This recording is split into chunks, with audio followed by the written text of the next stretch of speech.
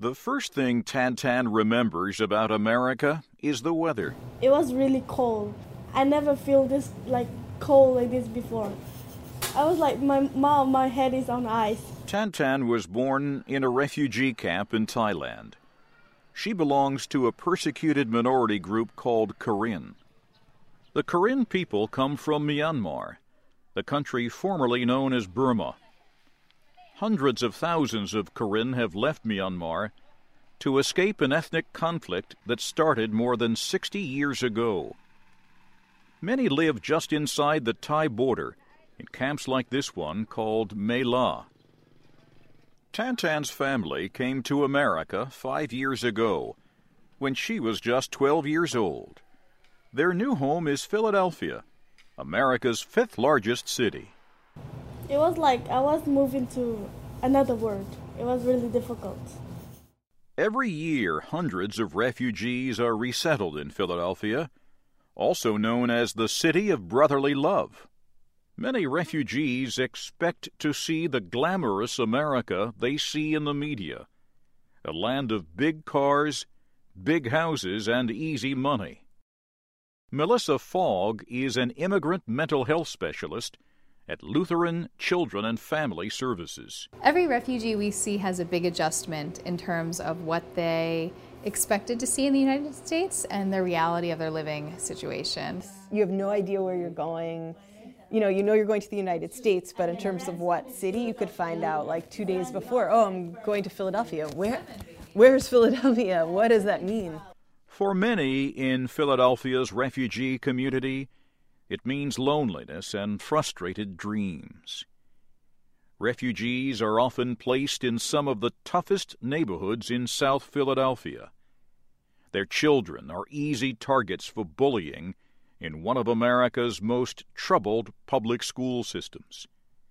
Few have experienced cold weather or lived in large cities. Ms. Fogg works closely with refugees in South Philadelphia. Well, this is a tough neighborhood, even though it does have a great deal of Southeast Asian immigrants in the neighborhood and refugees. It's a traditionally African-American neighborhood, and before that an Irish and Italian-American neighborhood. So it has this history of immigration, but at the same time there's a lot of tensions between the different immigrant groups there. Southeast by Southeast is a community center for refugees in South Philadelphia. Melissa Fogg and Shira Walensky started the space 3 years ago. The purpose of this center and this whole project is really celebrating community assets instead of thinking of, oh, if you come here as a refugee, you have a deficit, but more celebrating what you do have. So language, food, culture actually they're parts of your identity, and to celebrate them gives you a sense of continuum.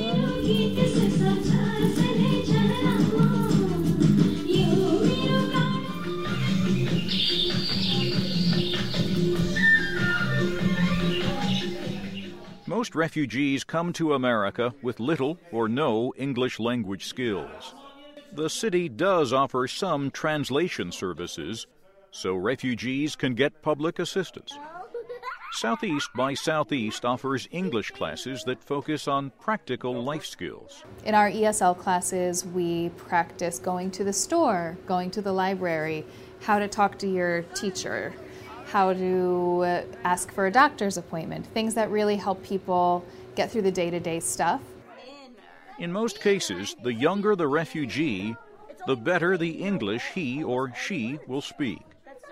Their parents, on the other hand, often give up on the language.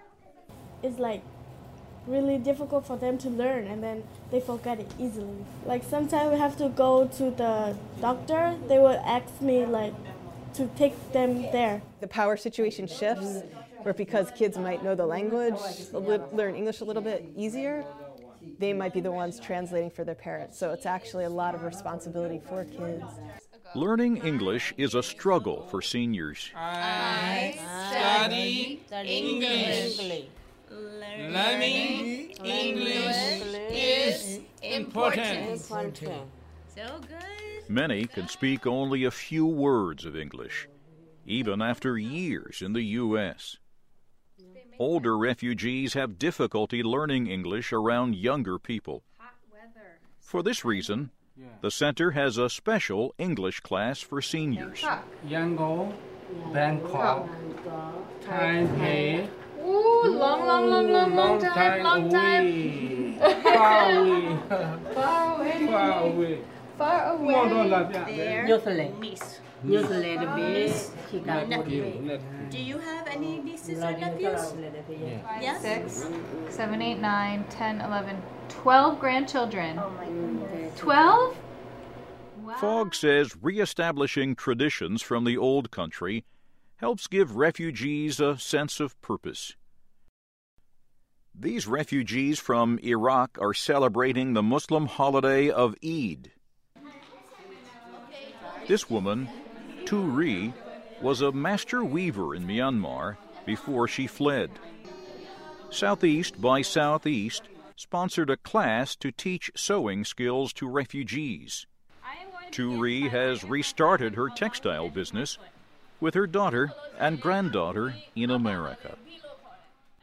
Refugee mental health specialists say it is important for refugees to feel a connection to the urban environment.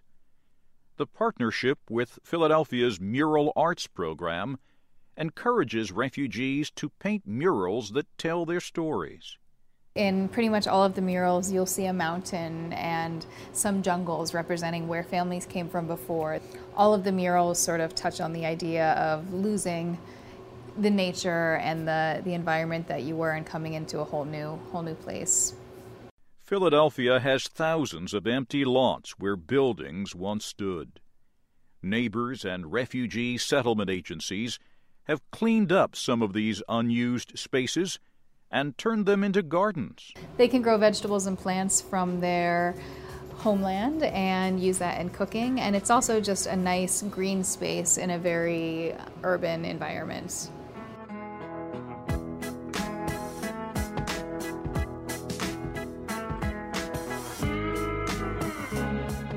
We believe in a wellness-based model, where if someone is not empowered to learn English, not empowered to do their homework, not empowered to connect with their community, they won't survive and they won't thrive in a new city.